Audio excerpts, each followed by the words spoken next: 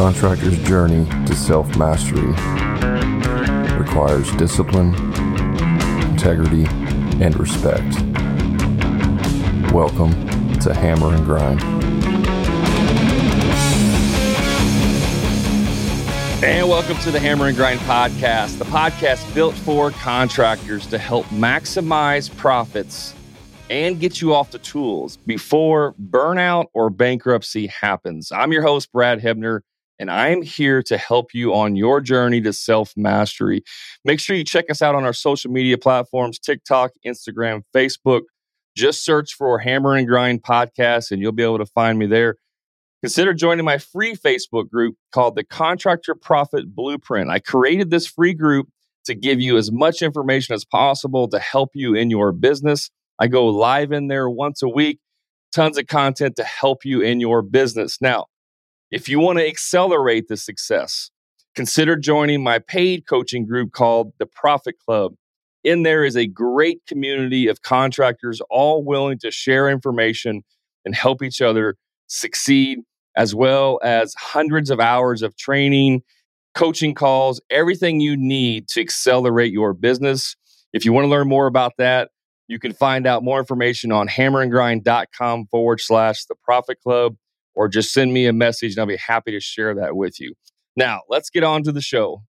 All right, welcome back to another episode of the Hammer and Grind podcast. I'm very blessed that you're here listening with me and having the opportunity to talk to you about different aspects of the construction business. And today's topic is one that I think a lot of us will actually relate to pretty well. And it's what to do when your hair is on fire. So this podcast is actually the idea for this podcast, or topic rather, is because I had two conversations this week with contractors. And by the way, if you're not in my free Facebook group, you absolutely should be. Because what I did is I threw out a post last week and said, "Hey, I'm feeling grateful for what I have in this platform, and so I'm giving out free 20-minute coaching sessions with anybody." And I sent it out to my the Facebook group and had several people sign up to take advantage of that. And two of the people that I talked to this week took advantage of those free 20-minute coaching sessions. And these conversations that I had really sparked some topics that I see a lot, and I thought, well, why don't we just address them on this podcast? So it took me a minute to come up with the topic, because I was trying to figure out how do these, what's the common thread between these two contractors that I talked to, and that's what it is. Really, they're both of them, their hair's on fire. Now that's a pretty generic term. To what degree is your hair on fire? Is it a 1-alarm fire, a 5-alarm fire? I don't know. But I think most of us will resonate with what I want to talk about today. So let's get into it. The first contractor I talked to, and by the way, both of these that I talked to have fairly successful companies. And by that, I mean they have multiple employees or multiple crews. This isn't like a one-man show or a guy and a helper. Like, these are people that have teams. So, doing much more revenue, much more business.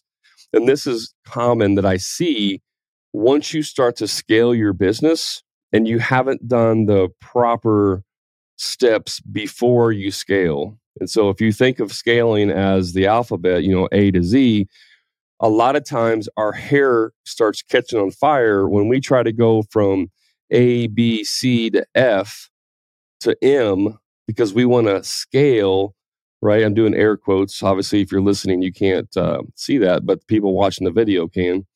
When we want to scale, we think we scale by adding more people to make more money. And yes, Brad, I mean, come on, duh. When you add more people and you do more jobs, you make more money. That's true. But when you're not maxed out on your profit first, and then you try to make more money by simply adding people, you get to this level in your business where you have several people, but everything is always on fire because you didn't put the proper steps in place first before you started hiring the people. So this is very common. I have these conversations a lot. I struggled with it myself in my own business, trying to hire, not knowing what I'm doing, those guys quit or get fired and start over and hire. And, it's a process. So I'm hoping that this information will help you. If your hair is currently on fire, this may be helpful for you. Or if you're not quite there yet and you're going to grow, this also will be helpful. So that's a long-winded intro to say that, we're talking about your hair on fire. So the first conversation I had with this contractor, he is a lot like me. He's a visionary. And, visionaries tend to be big thinkers. And so it's like every day you come in, it's like, oh, what about this? We should try this. What about we add these services? What about if we do this? And the bad thing about big thinkers or visionaries is they will wear their team out. I mean, they will literally wear their team out because every day it's something new, right? I'm laughing because I had, when I hired my office manager, my first office manager, and she came from the apartments. She was an apartment manager. So she really didn't have a whole lot of experience in construction, but she had a lot of experience dealing with people in the public and usually seeing like the bad side of people, right? Because I'm talking about apartments, and some of those people that live in apartments aren't the greatest people on earth, but you get what I'm saying. So she was a very good people person. She was also very kind of a high, a deep personality, not quite as bad as me, but she was very straightforward, like didn't, had older brothers, didn't put up with crap. So I guess that's a fancy way of saying she wasn't very sensitive to put up with me and my directness. But what she didn't like was that every day I was changing stuff.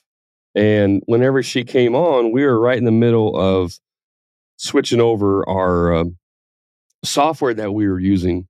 And the first one that when she came on, we were using Jobber, which I had Jobber for like 4 or 5 years. And I got to the point to where it wasn't fulfilling the needs that I needed because I was growing and adding more things, and it was getting more complex and more challenging. And so she came on, and she, like the first 2 months, she was just learning Jobber, learning how to use it. And there's a learning curve there. And then I said, you know what, we're going to change. I don't like it. We're going to change. I started trying out some different softwares. I was looking at different things. I ended up switching to Service Fusion, which is more service based than it is a remodel, but it worked for us because we were doing a lot of service work. And I switched over. So then now all of a sudden she had to learn a whole new software. And we started using that for about 2 or 3 months, and we just started running into all kinds of problems. It wasn't quite what they said. So then we switched again, and we ended up switching to Progil. That's what we ended up going with. But during this time, I hired her, and because she was the first office manager and it was new to me, and we had to work through this, who's responsible for what. I was trying different communication channels so that we could communicate. I was switching phone systems because when we switched from Jobber to Service Fusion, they had their own phone system, and they quit, and I had to get a different phone system. So all of these different software systems were all happening like at the same time. And so finally one day she said, you're not allowed to change any other systems until we figure this out. And for me, like that was a breath of fresh air. Like I wanted that kind of pushback. I didn't want employees that were just like going to do everything I said and not question it.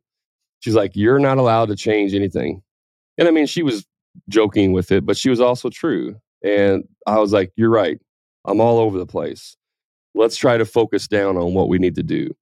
And so that's kind of what was happening with this first contractor. Not that he hired office manager or that, but he had too many irons in the fire. He had too many things going on. Being a visionary and seeing different things in your business that need to be fixed, it can be overwhelming. You end up with the shiny object syndrome, which is like, oh, look over there, new squirrel, shiny object. Oh, that's what I want. And so a lot of times what happens with us is whatever fire is on today, whatever fire we're trying to put out today, we say, man, I got to find a solution to this problem. And so then we go back to the office or wherever that night, and we just start searching for solutions to that problem. And let's say, for example, that day, the problem is guys aren't putting their receipts in when they go to the store. Now, this was a problem that I had, and this was a problem that he shared as well. They just weren't getting put in right away. I said this and he laughed when I said this, but what happens? We go to Home Depot, We buy our stuff, and one of basically three things happen. We don't get the receipts. We put the receipt in our pocket, which is, lost forever. Or the receipt goes in the bag, and then the bag gets taken to the job site. All the materials get taken out, and the bag with the receipt get thrown away or lost or whatever. And so you lose these receipts. And when I said that, he kind of laughed because that's exactly what happens. And I share with him some ways to fix that. But what happens is, so we have this issue, right? Oh, I got to fix the receipts. So then we go on this quest.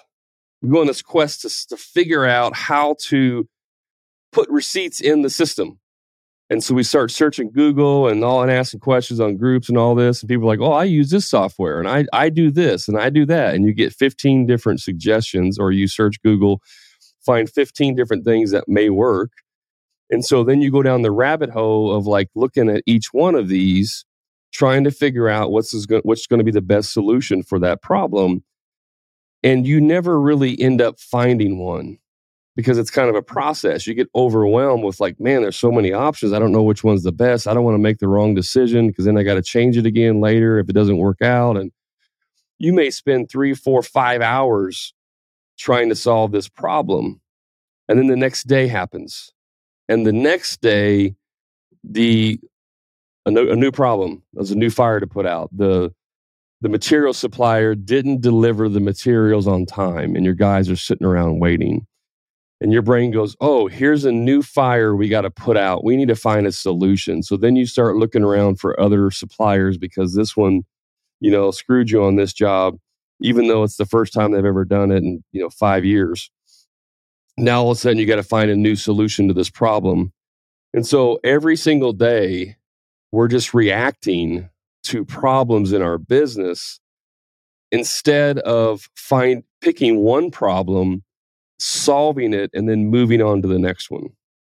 And so my suggestion for him, and this is what I did in my business and what I'm suggesting for you, is that you need to create a priority board. Now, I had in my office, I just had like a little 3 by 4 foot dry erase board. It was stuck on the wall next to my desk.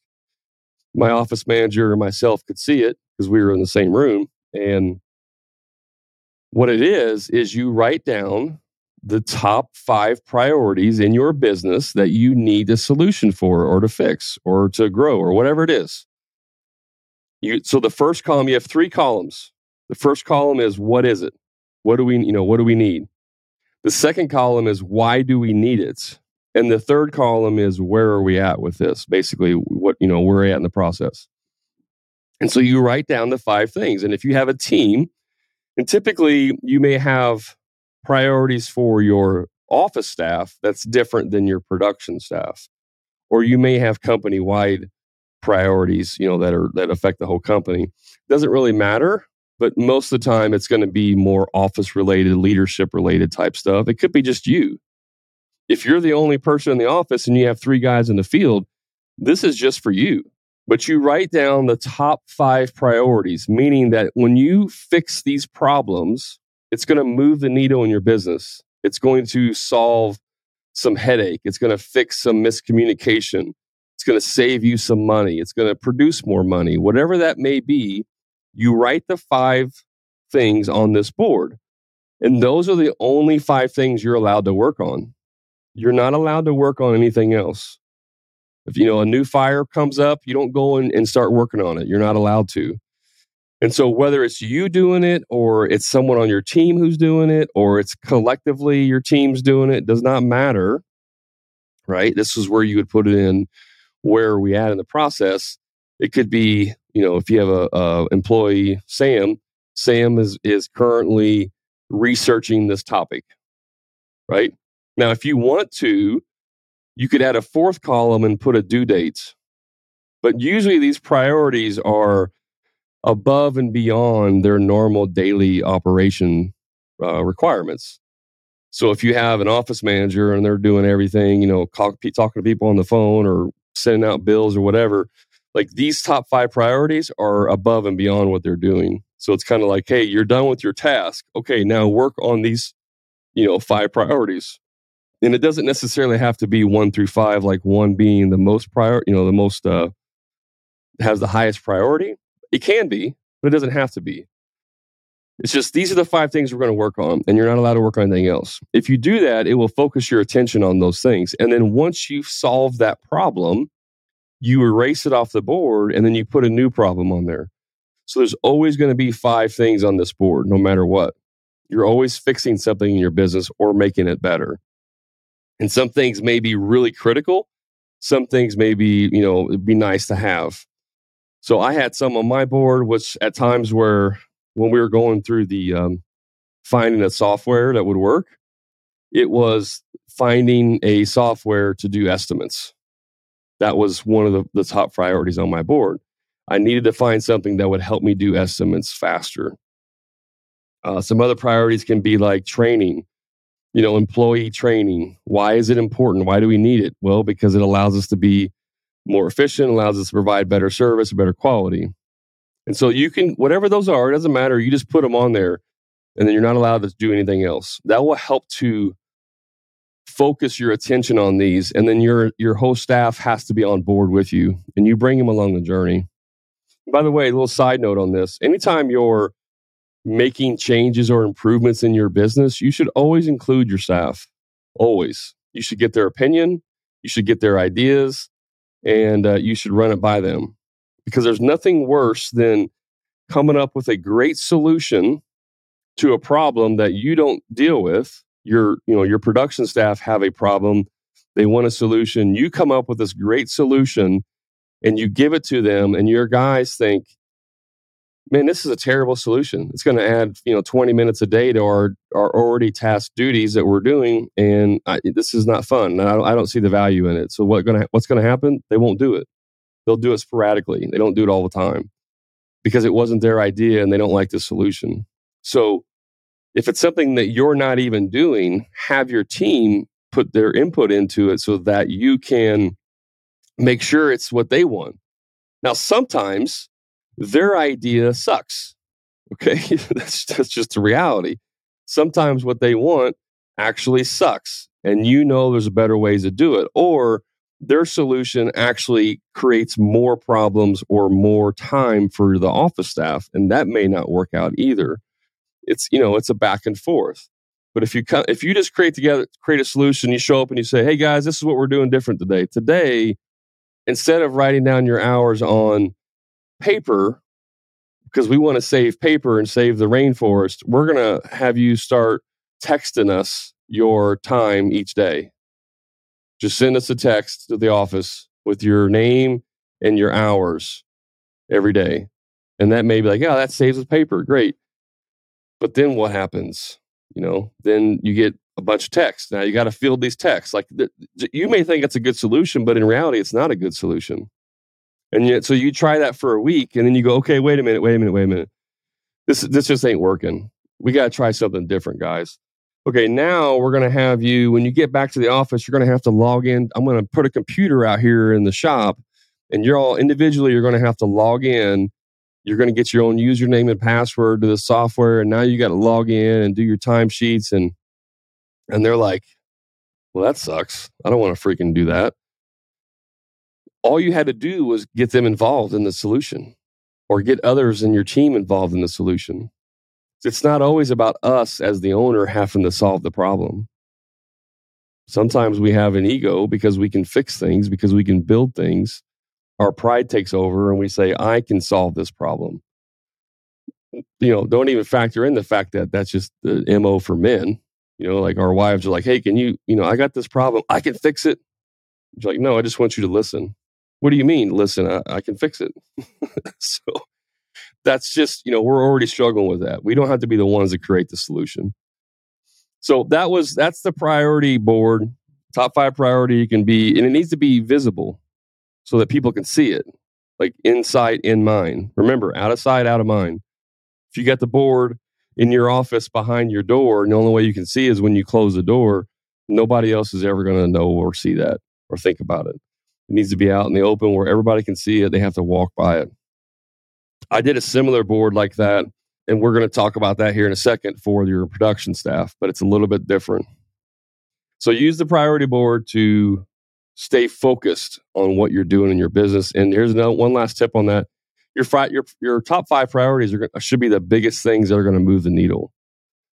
So, finding a solution for putting receipts in, that may be a one-day problem. You may throw that on the board and have a solution by the end of the day, and that's okay. It doesn't have to be this grand, 3-month-long issue that's going to take you to solve this. But also, if you're not scheduling, say you don't have a good way to schedule jobs, you don't really schedule it, you're always missing days because jobs take longer. And then you have 3 days of gap time where you're not doing anything for the next job to start because you're not ordering materials, are not in yet. That's a bigger problem than fixing receipts. If that makes sense. I wouldn't put the receipt problem on the board because it's an easy fix. The bigger problem is that we have to do a better job of scheduling because it's going to have a greater impact on our profits. So that's what I mean by prioritize it based on what's going to have the greatest impact. One thing else that we did to help solve problems, and I talked about this, is with the second contractor, but we're going to get into that here in a second. But we had weekly meetings. And one of the things that we would always do in our weekly meetings is, so here's what we would do. We'd have Monday morning, we had a weekly meeting. We just about a 15-minute stand-up meeting. Then we would have all of my production guys would clean out their vehicles. I had 2 vans, so we would clean those out and organize it, and then restock it with anything that we would typically carry, like screws and silicone and caulking and all that stuff. Things that we would use on a regular basis, we would stock it. And then if we had any time left, we would do a 2-second lean, which is we would find something that needs to be fixed. And this is where I fixed the receipt problem for us. Is on the dashboard of our vehicles, I took a washer, a big fender washer, and I stuck it to the dashboard, glued it or taped it, whatever. And then I had a little magnet, and I took a little 2-inch long wooden piece, 1/2 inch by 1/2 inch wooden piece that was scrap, cut it, glued a magnet onto the end, so the magnet would stick to the fender washer on the dashboard, the wood sticking up, and the receipts would go there. So when you came out of the store, your receipts would get stuck underneath that magnet. And that magnet in that fender washer was on the dashboard right in plain view in front of the passenger. You couldn't miss it. It's right in your eyesight. And that's on purpose. That's a vision control solution, meaning it's within vision, so you have to control this problem. So at the end of the day, when they got back to the job or to the office, they had to put the receipts in for that day. And so they would be able to grab the receipts out from underneath the magnet, put them into our system, and everything was solved. So that was like a 2-second lean where it's hey, we got a problem. We keep losing receipts. How can we solve this? So we took, 15, 20 minutes to come up with that solution. And it worked so well that we put it in our other vehicle. And that became the standard for how we dealt with receipts. Even whenever we would change softwares, because we did it during the Service Fusion time, but then we switched to Prodro time, we still kept that visual control solution because it worked so well. So sometimes you can solve a problem in just a few seconds or a few minutes, but you actually have to be proactively trying to solve that problem. And that's what we would do every Monday. Every single Monday, we would try and solve one little solution that's going to save us 2 seconds, or it's going to, help us to get better. Another thing that we did is, even though we stocked the vehicle on every Monday, sometimes you would run out on Wednesday. Say we always have 2 tubes of clear silicone of different brands and colors and stuff. If they would run out on Wednesday, but then they needed it again for Friday, we put a little dry erase board, like a little 8 sheet size dry erase board, stuck it to the door of the vans with a dry erase marker, and whenever they would use a last product in their vehicle, they would write it on the dry erase board, hey, out of clear silicone. So that way, when they would get back to the shop or in the morning when they would come in, they'd be able to see that, hey, we're out of this. We need to grab some extras before we leave. That's another little 2-second lean solution. to the problem. So you can use micro solutions for things like that, and then use your top 5 priority board for the bigger problems. I hope that makes sense. So I'm going to grab some coffee here real quick. Give me 1 second. And Mr. Editor, just leave this in because I think it makes it real. By the way, guys, I don't know if you remember Nathan France that was on the podcast. He was on number 90, How to Be a Recruiting Powerhouse with Nathan France. Nathan is a man of many ventures, and he is a business partner in this coffee company here, RPG Coffee. It's really, really good coffee. It's fascinating. And so I partnered up with them, and because I like their product. It's actually really good. They have a pretty unique situation where they take some natural supplements and they infuse it into the coffee bean. So whenever you drink the coffee, you're actually taking these supplements, and a lot of it's to help with gut health and some other nutritional aspects. So there's a link in the show notes. You can check them out and see if it's something you're interested in. What's cool about this company too is the RPG actually stands for Real People Giving. And so they give 50% of their profits to veteran and first responder organizations to help them out. And I think that's pretty phenomenal. So if you want to show them some love, go ahead and check out that link in the show notes. Okay, so the second contractor that I talked to, he has a very larger organization. He's got 15 employees, and he was struggling with some employee problems. He's struggling with, what do you call that, morale. Guys just not really, putting out the 100%, not really caring about, the product they're doing, making a lot of mistakes, a lot of, easy mistakes and things. And so after I asked him a few questions, he was sharing that one of his foremen on one of his crew is a guy that's been with him for a long time, since the beginning, kind of rose up through the ranks, been with him 5 years. And he, really good guy, but he was struggling to really lead the teams. And there a lot of simple mistakes were being made, which cost you money, right? And what's happening, and the reason I wanted to talk about this is because this is a very common problem. This happens everywhere, corporate America, everywhere. A lot of times, people believe, and I'm not suggesting that this contractor believes this, but what we do is we have an employee who may be a rock star carpenter. He may be a rock star, drywall finisher, painter, landscaper, whatever it is you do. We hire a guy who's really good at the craft part of it. And we're like, man, you're so good at this. I'm going to make you a manager now. I'm going to make you a foreman, a lead guy, a supervisor, project manager, whatever. And what we don't realize is that is a different skill set. Leading people has nothing to do with how good you do the task that you're leading them at. Is it important that you understand how to do the task and how to do it well? It is. It is important. But does that skill of doing that task well translate over to being a good leader? It does not. It does not at all. I see this a lot in the coaching space.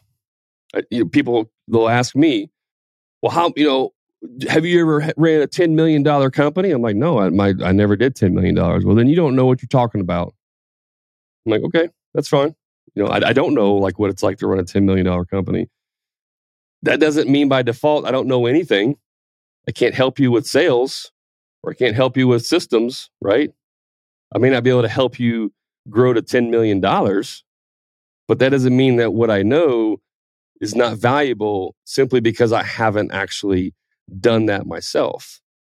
And so you look at coaches in sports, not every single head football coach that's successful played in the NFL.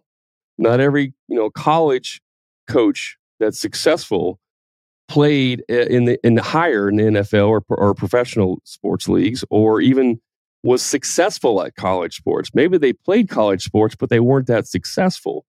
So this idea that you have to be Michael Jordan on the field so that you can be Michael Jordan as the coach, And by the way, he tried it and didn't do the greatest job, right? So just because you're an excellent person doesn't mean you're a good leader.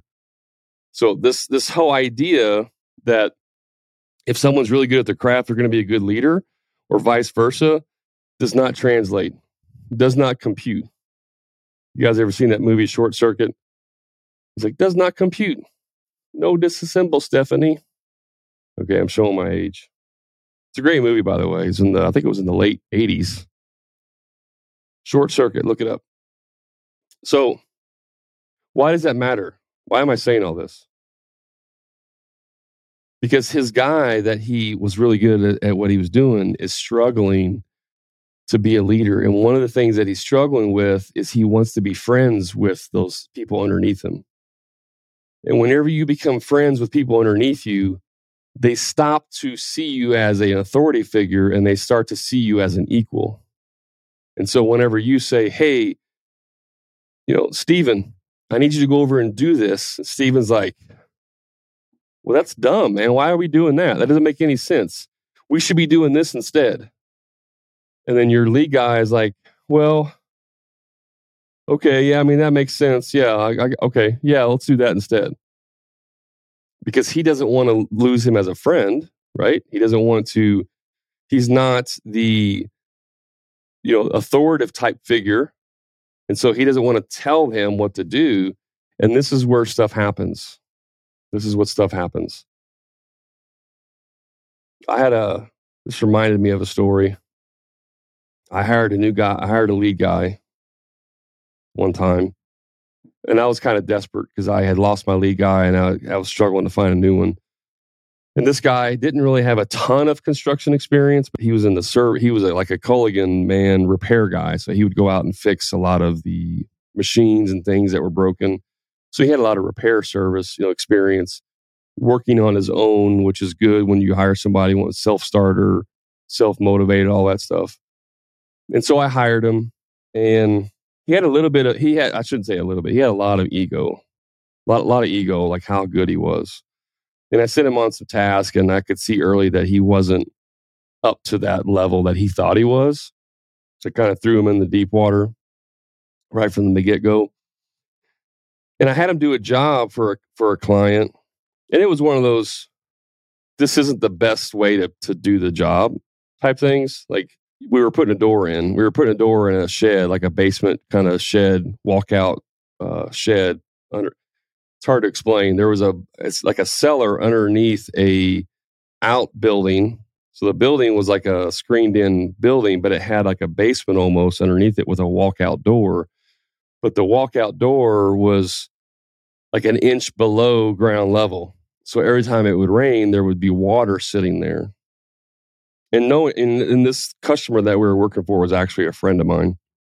And I said, listen, this is not the best idea.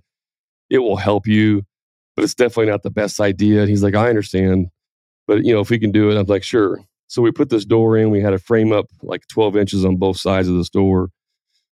And I told this guy, I said, look, man, when you frame up this door, I want you to put silicone. When you put the 2x4s in there, I want you to put a bead of silicone across the front.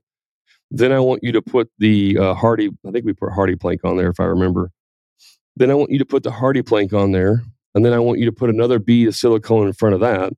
And then I want you to put a trim board on the bottom. And then I want you to put another bead of silicone on that. So like 3 layers of silicone so that it would just add a little extra protection for water that's sitting there. And it was maybe like a 1/4 inch of water, standing water. It wasn't like 6 inches of standing water, anything crazy.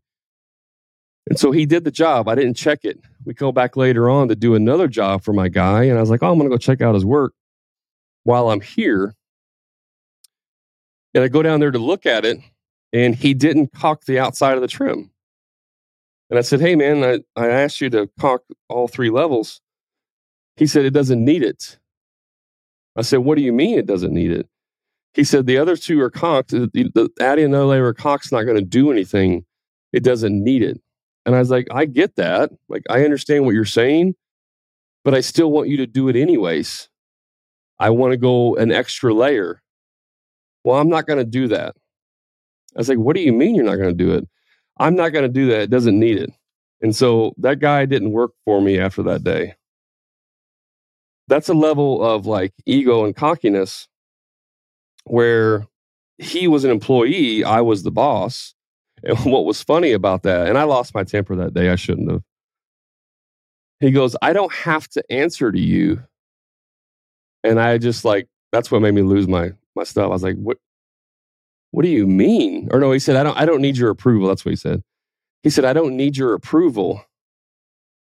I was like, what are you talking about? I own the business. You do need my approval, right? I digress. So when you have that level of where someone thinks they're equal or better than the owner or the boss or the supervisor, you start to have this clash of your teams where they think they can start bullying around. And so if you have a person in charge who is not capable of separating them as friends and starting to see them as subordinates in the way of just ranking, like their positioning, not that they're better than them, but that's just a phrase, guys. Don't get your panties in a bunch here. Your guys are subordinate to you, right? Because they're underneath you in terms of ranking in their positioning. So when you have a leader who is not strong enough to separate that, you'll have those types of problems in your business. And I told him, I said, look, you only got two options with this guy. I realize he's been with you for 5 years and you're not going to fire him, but you only got two options, really. Either you're going to have to pour into him, invest more time and training and energy to make him a better leader, or you're going to have to replace him. And that's really it. There's not much other, options that are out there. He can move to a different position, but then you have to replace him, right? So when I say replace him, I don't mean like fire them, but he's not the right fit for that position. Or you got to do some training with him. And that's going to be like, you're going to have to, what they call grooming. And whenever someone's grooming them to take over a leadership position, you're coming along beside them, putting your arm around them and say, hey, this is how we do things. This is what leadership looks like. This is how you handle this situation. And, sometimes it just takes an outside perspective to tell you that, to be like, oh yeah, you're right. Like that makes perfect sense. Even though intuitively we know that.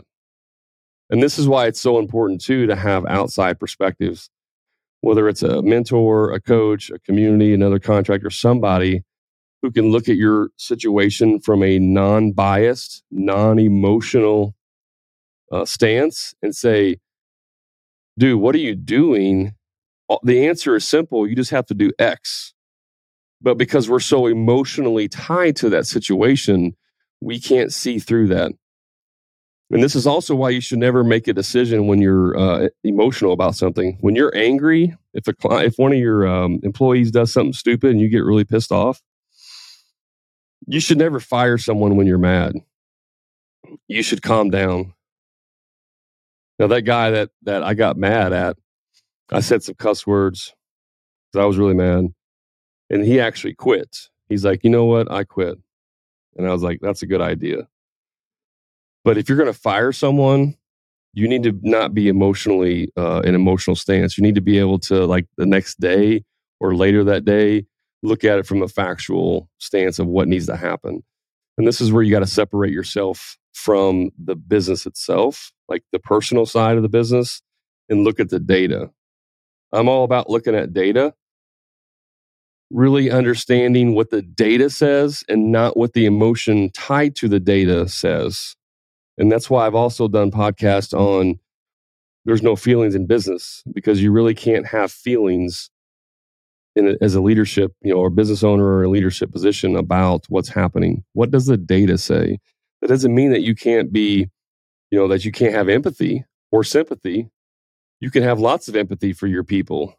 But if someone comes in late 5 minutes every day and you tolerate that because you were high school friends and everybody else who's in your business sees that you tolerate it, they will start to feel like that he gets special treatment.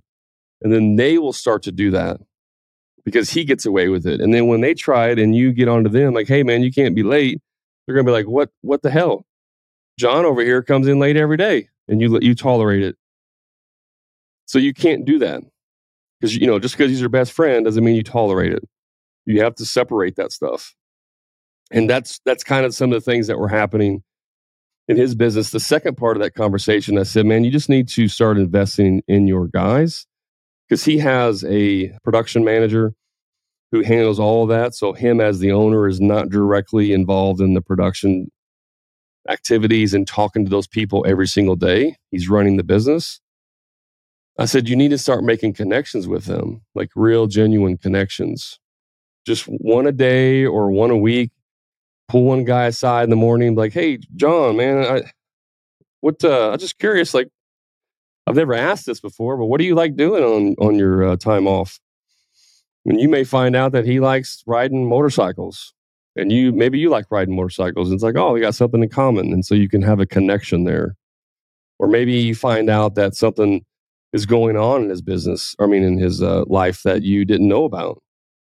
Maybe you have an employee who's not performing well, and he hasn't been performing well for like a week or 2 weeks.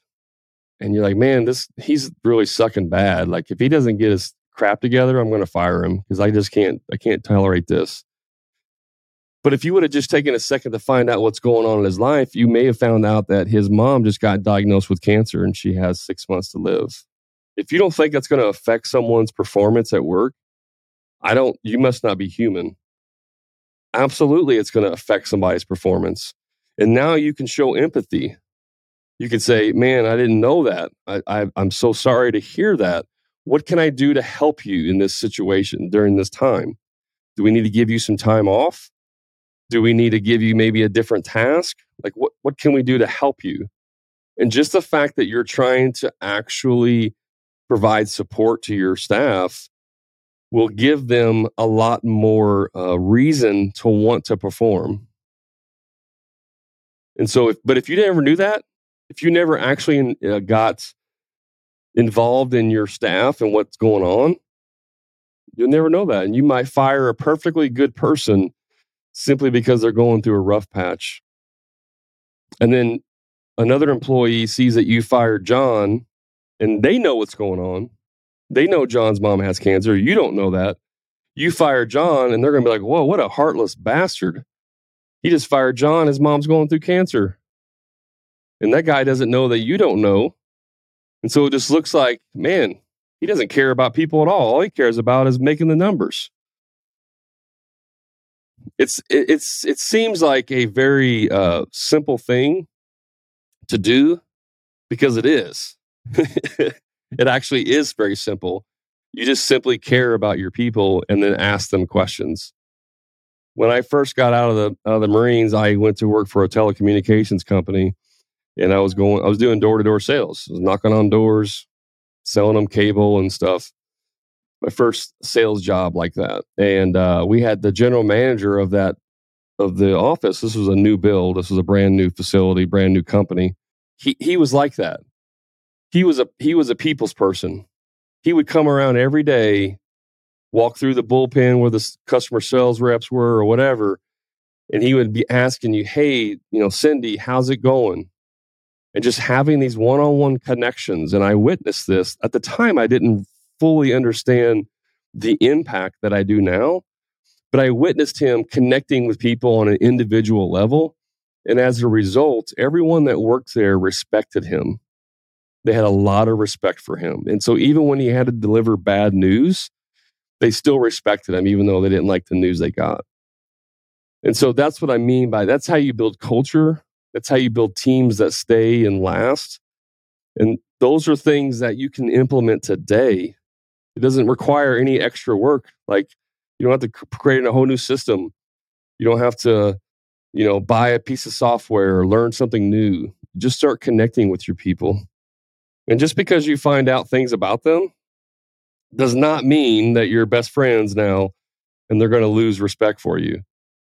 Very early when I started, my very first employee was a part-time employee because he didn't want to work full-time. His wife was like a chemist, made tons of money. And he's like, I just want to work up, 20 hours a week. But what I found out is that he liked playing video games. And back then I played a lot of video games. And there was one particular that we played together. So, one evening or a couple evenings, we logged in and played video games together.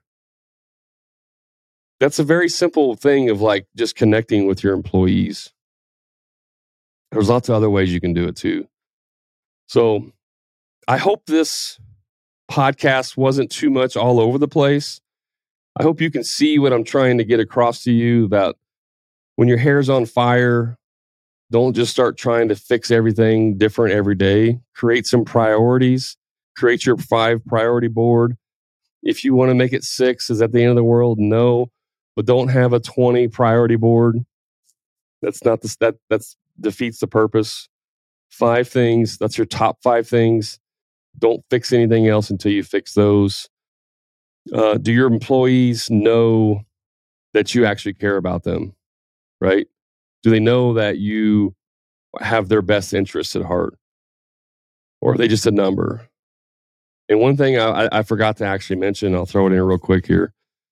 One thing you can do for your production staff is have a board for them that shows what work is coming up. Because a lot of people want to have security in knowing that they have 6 months worth of work lined up. If you're the kind of boss that just shows up and says, hey, okay, guys, today we're going to do this. That's not how you run a business, guys. Just telling your guys each day what they're going to do is not how you run a business. Put a board out there. You don't have to have all the details. Put a board out there that just says, these are the jobs coming up. We got the Smith job. It's a bathroom remodel. We got the Johnson job. It's a kitchen remodel. We got the Miller job. It's another bathroom. Blah, blah, blah. These are the jobs coming up. This is what's on the board, just so they can come in and visually see, okay, we got lots of work. We got lots of work in the books. I feel comfortable about where I'm at. I'm not scared about running out of work. I don't have to go look for some other job. Just have something very basic that shows your staff that you have work for them, and have a conversation with them about that too. They may want more information. They may want to know, like, how much time before we start this other job. Is it 2 weeks out? Is it a week out? Is it a month out? Ask your staff, include them in your decision making, and just connect with them.